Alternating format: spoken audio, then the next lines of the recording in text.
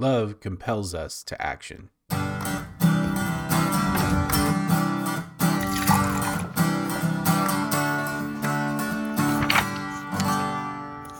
Welcome back to Good Hope Weekly. I'm glad that you're with us, and I wanted to just kind of recap what we talked about the last time we were together, and that was we were looking at verses 4 through 10 of 1 John chapter 3, where John says it's obvious who belongs to Christ, and it comes down to obedience.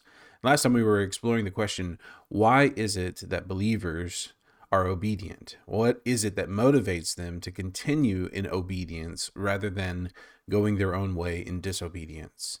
And I think what it really comes down to is it comes down to being connected to Christ, abiding in him.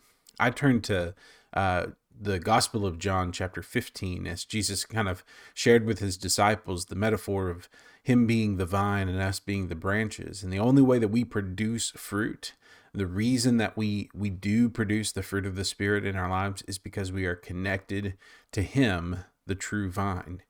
And apart from him, we can do nothing. And so I believe what really motivates us to do good deeds is not just being more disciplined or being more diligent. What really motivates us to do good for him and build his kingdom is abiding in him, staying connected to him in every way that we can.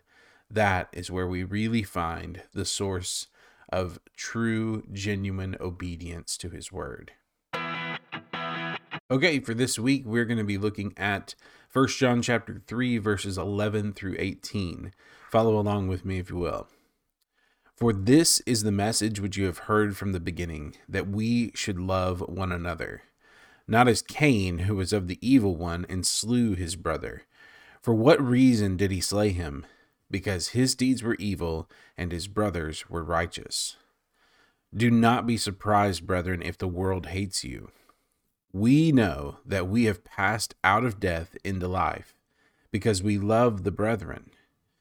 He who does not love abides in death. Everyone who hates his brother is a murderer, and you know that no murderer has eternal life abiding in him. We know love by this, that he laid down his life for us, and we ought to lay down our lives for the brethren. But whoever has the world's goods and sees his brother in need and closes his heart against him, how does he love God? How does the love of God abide in him? Little children, let us not love with word or with tongue, but in deed and in truth. So what we have here is we have John shifting our attention away from our relationship with God and obedience to our relationship horizontally with our brothers and sisters in Christ. It's about how we treat those around us and how that is indicative of where our hearts are, who we belong to, whose we really are. Because if we're of the devil, as Cain was, we'll have hatred in our hearts for our brothers or sisters in Christ. We'll even have hatred. I believe that it extends beyond just the family of God, but it's hatred for anyone of the human race. Hatred is a mark not of our Heavenly Father, but of the devil and all that follow after him.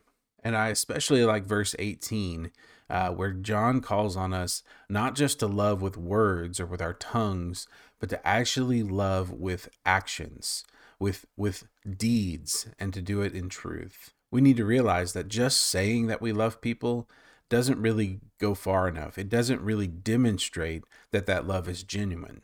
I'm reminded of Romans 5:8, where it says that God demonstrated his own love toward us in that while we were yet sinners, Christ died for us.